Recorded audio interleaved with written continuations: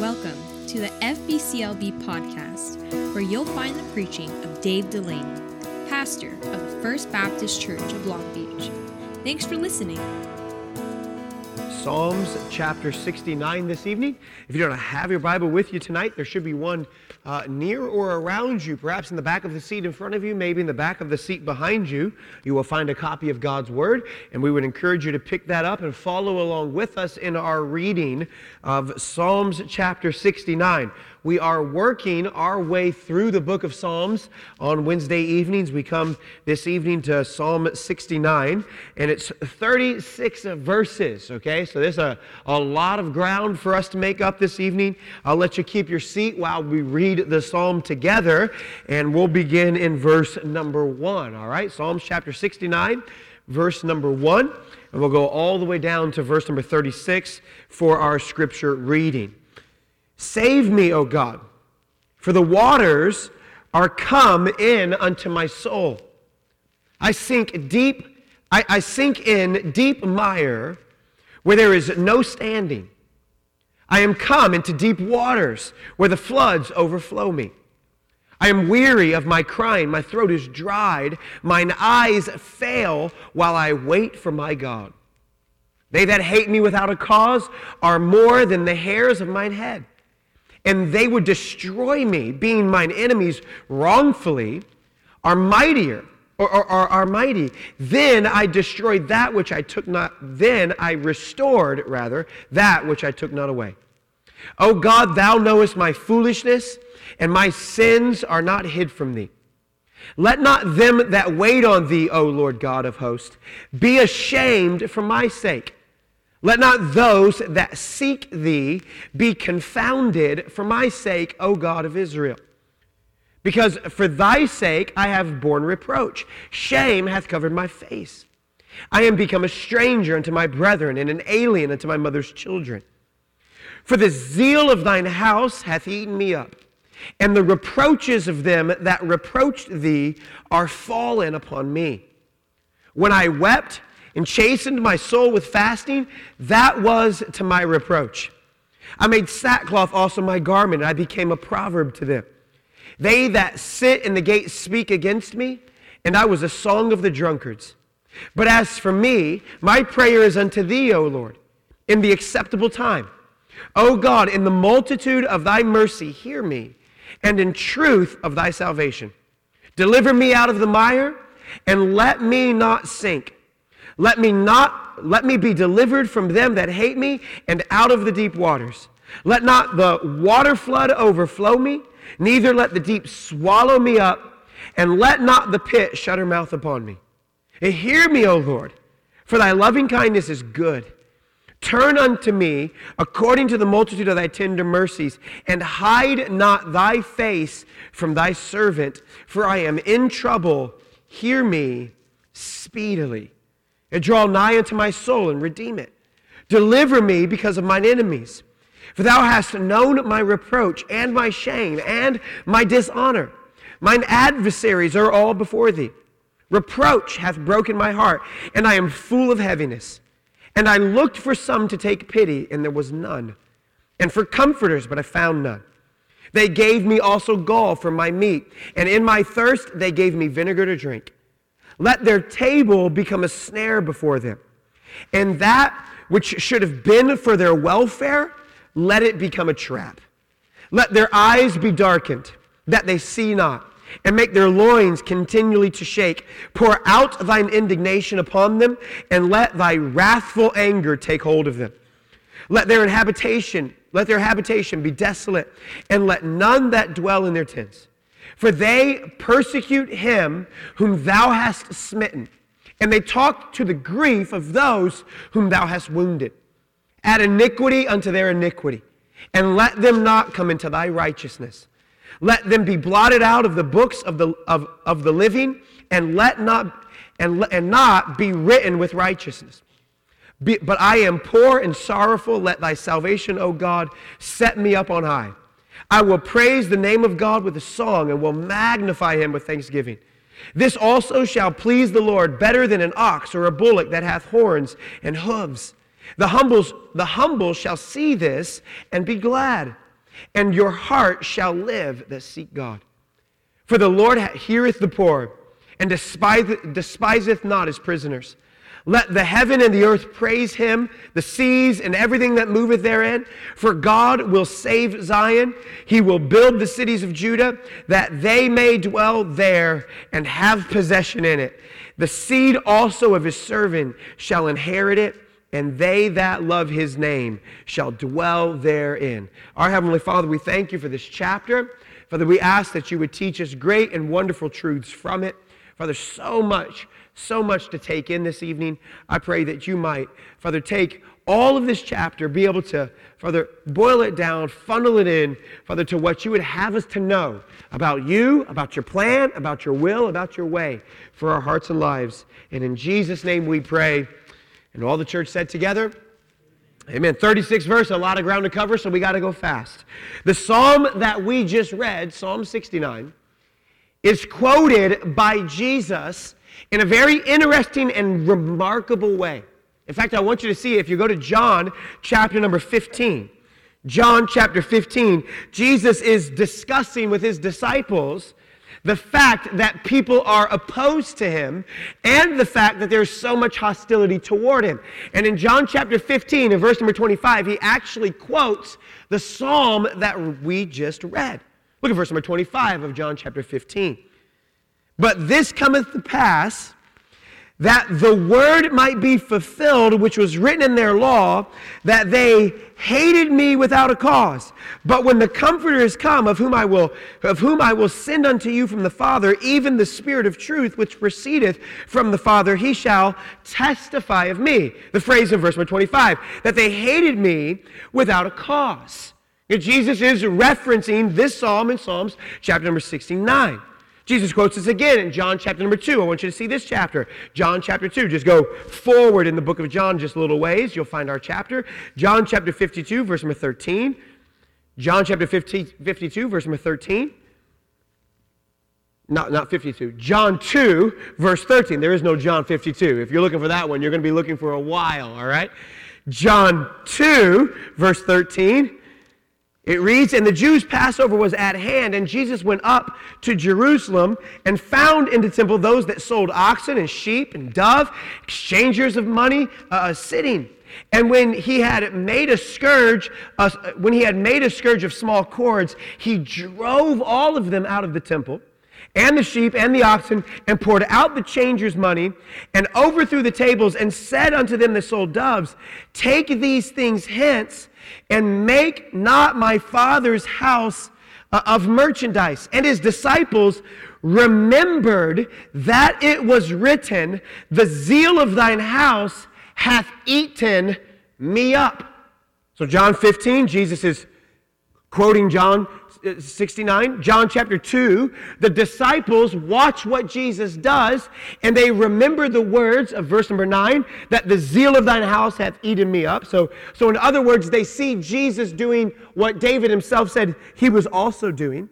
So the disciples see Jesus' actions as Christ, or the disciples see Jesus' actions as David's actions. The disciples see David's words as Jesus' words.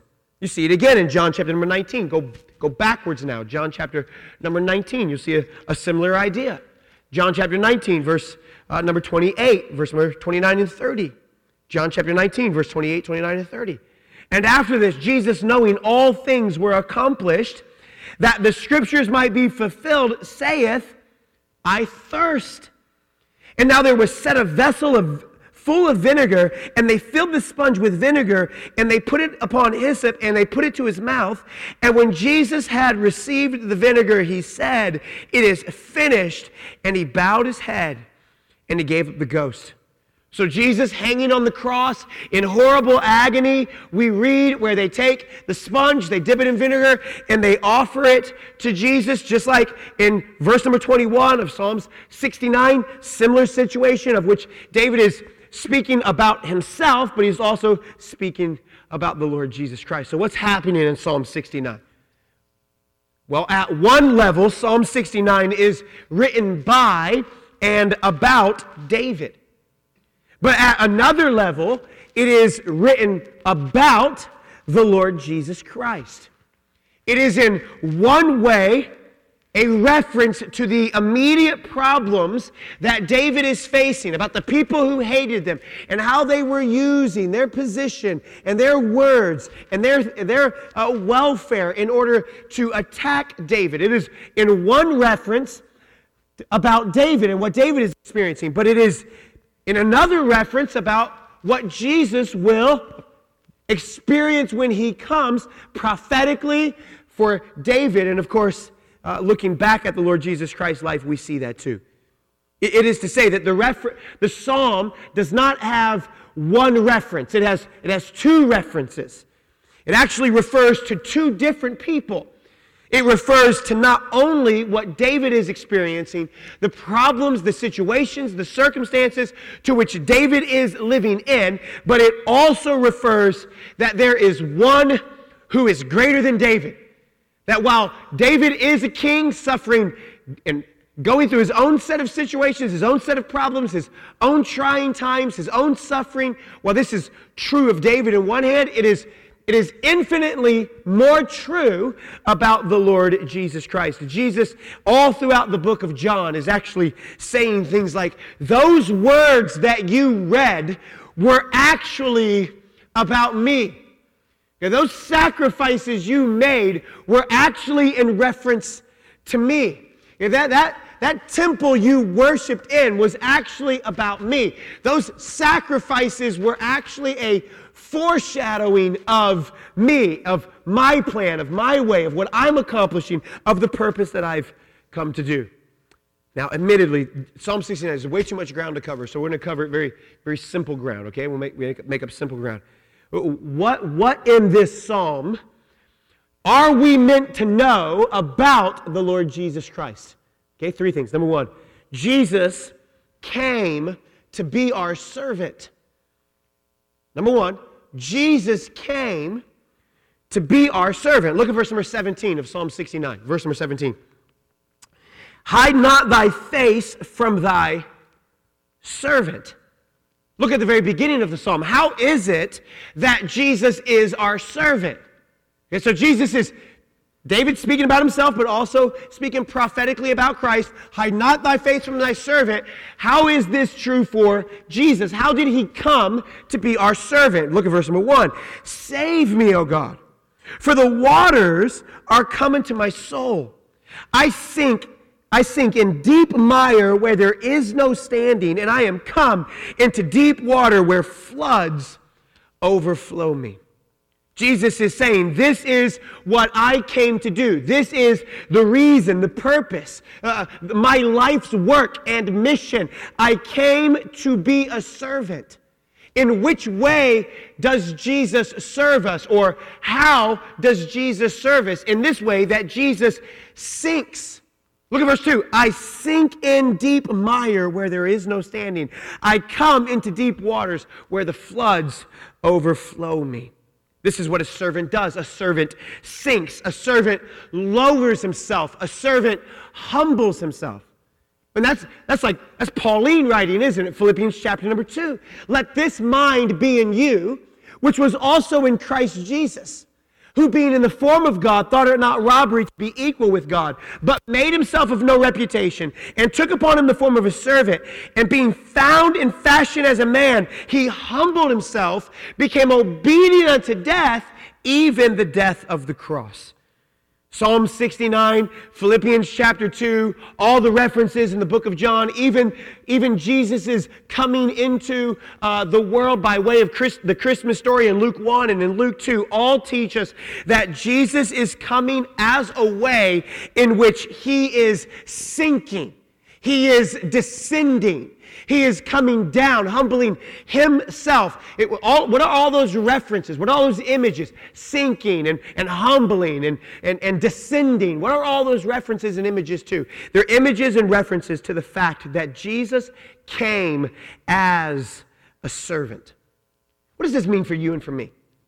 All right, Jesus comes as a servant. Great, Pastor, I understand that. What does that mean for you and for me? Well, it means several things. It means, first of all, that this is the way it is in God's economy. That the way to go up is to go down. And the way to go down is to lift yourself up. The way to go up is down.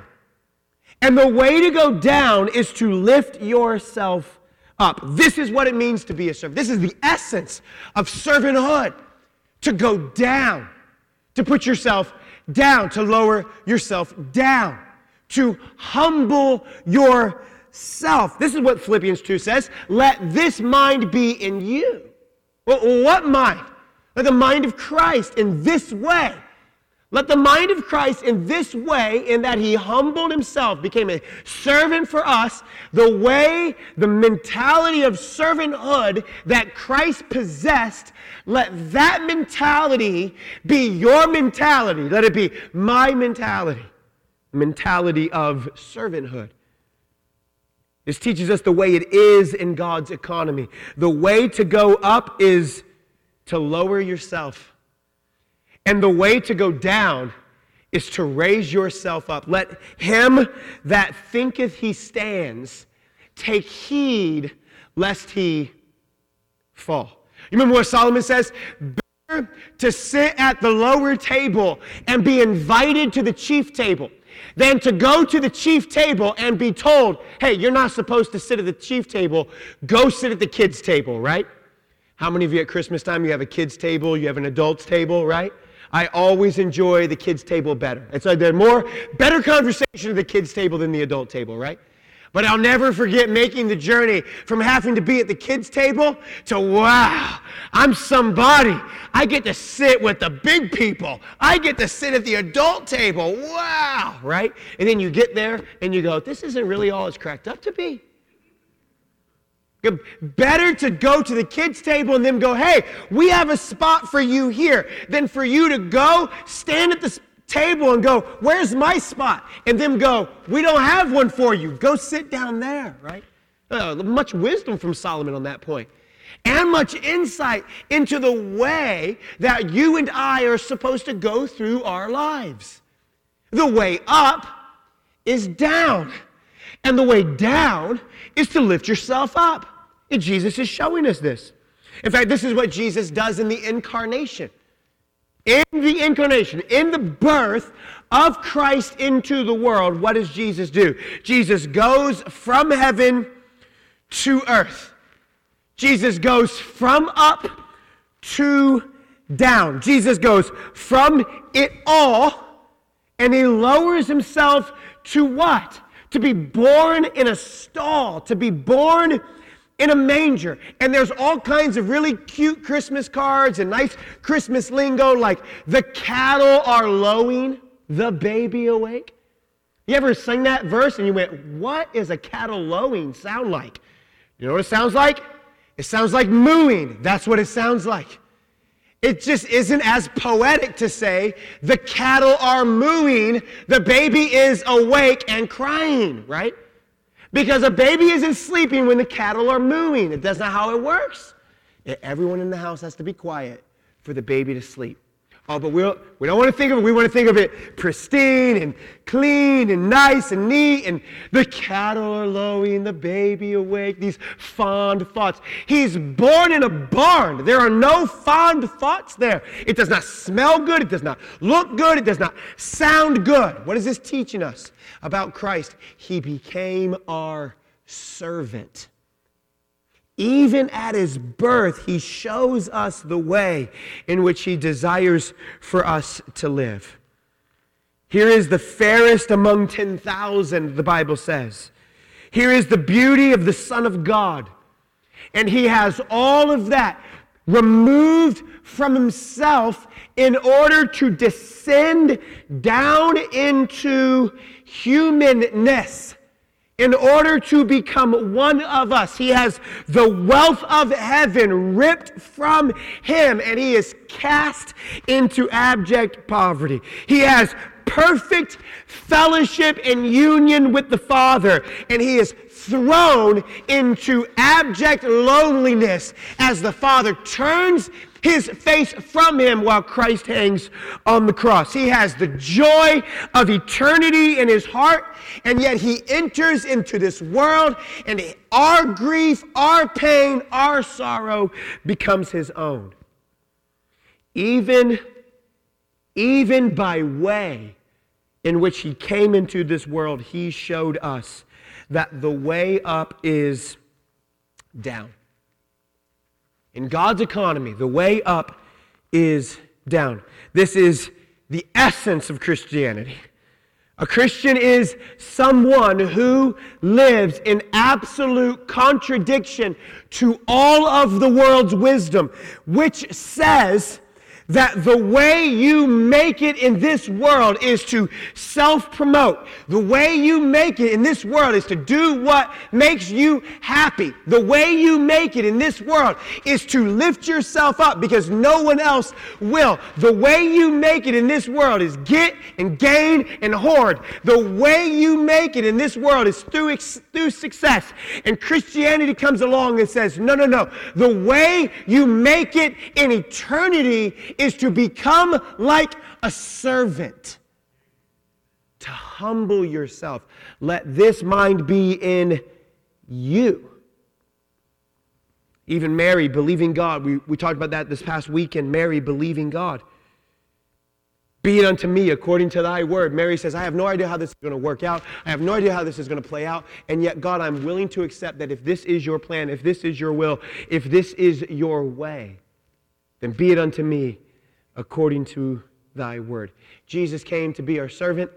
Number 2, Jesus came to be hated. Look at verse number 3, verse number 4. I am weary of my crying, my throat is dried, mine eyes fail while I wait for God. They that hate me without a cause are more than the hairs of mine head. They would destroy me, being my enemies wrongfully are mighty. Then I restored that which I took not away. In the New Testament, Jesus points out that people automatically will hate him with no reason. In fact, the Bible reads it this way. He came unto his own, and his own received him not.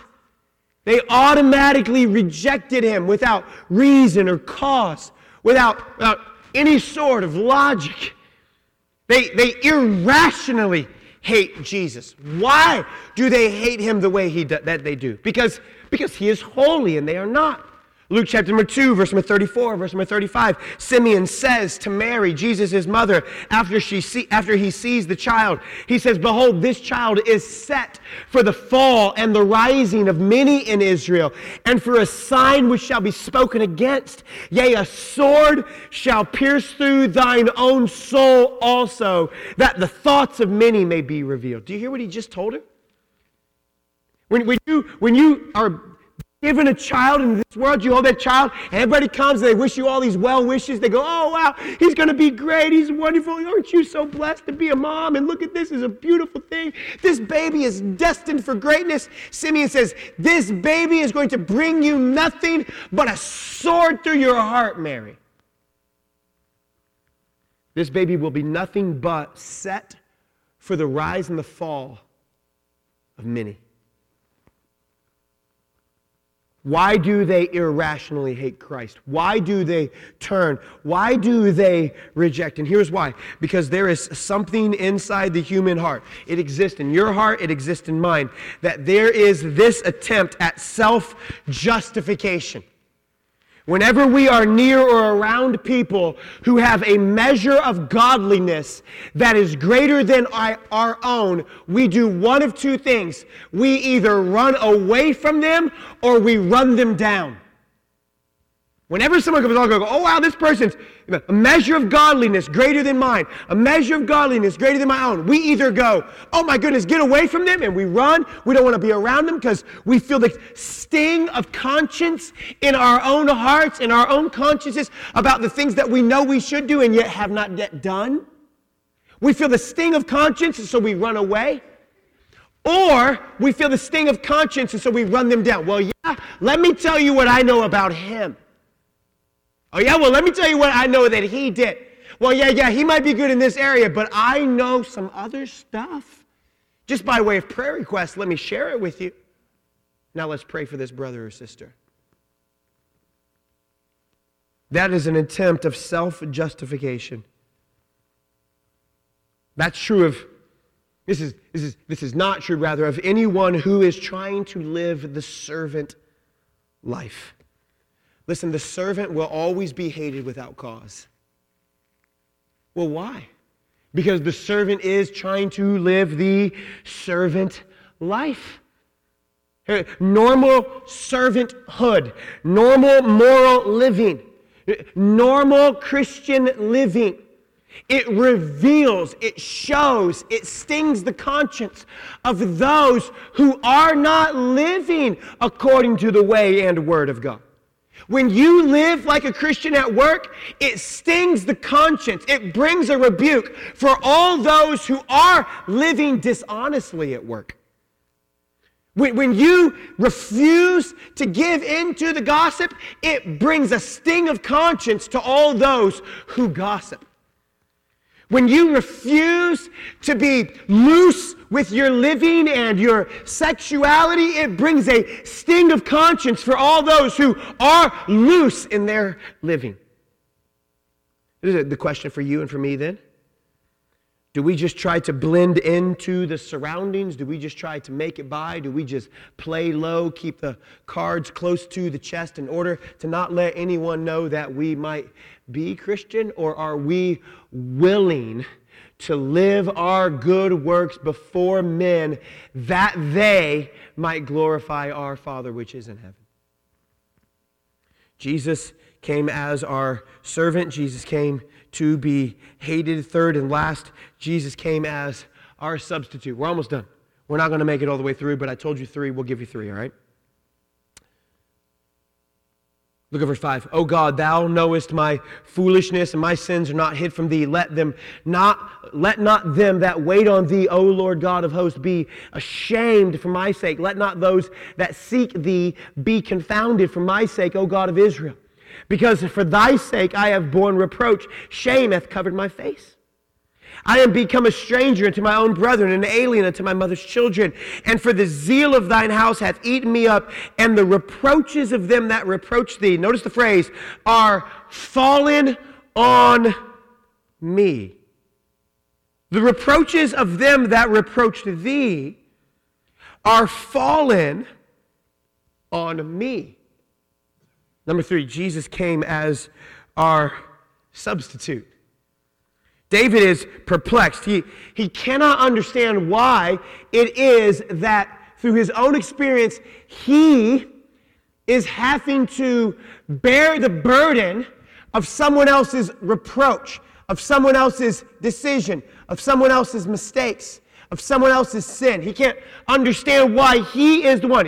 What he's saying in this is, God, why am I experiencing their reproach?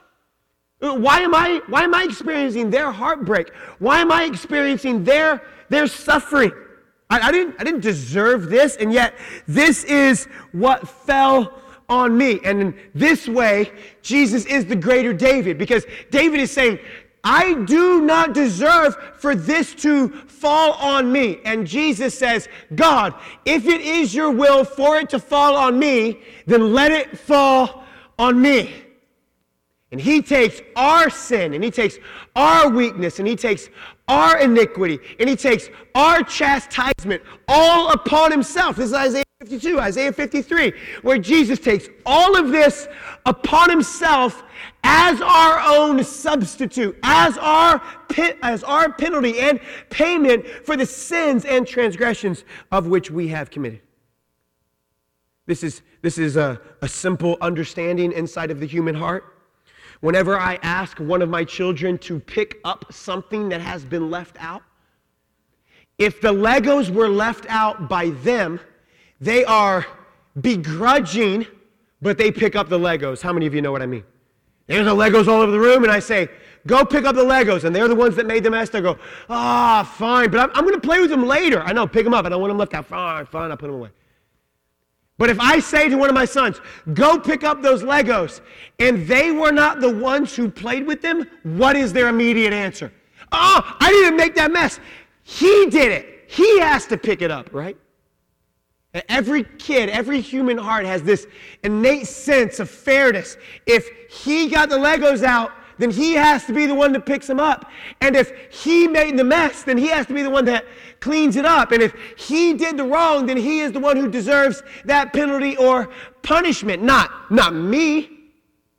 And yet Jesus comes as a way to say, I am the Lamb of God, perfect, spotless, without blemish, who is coming to take away the sin of the world. Wonderful imagery. In fact, if you want a really fun study out the idea of the sacrificial lamb that the children of Israel would make on behalf of their sin for atonement, as the priest would take his hands and he would lay his hands on the head of that lamb as a way of transferring the sins of Israel to the head of that lamb, transferring this as an image of taking the sins of this family who brought the lamb and laying them on the head of that lamb, and then taking that lamb and then sacrificing that lamb on the altars. Beautiful imagery about the substitutionary death of that lamb. And it's beautiful imagery of the substitutionary death that the Lord Jesus Christ took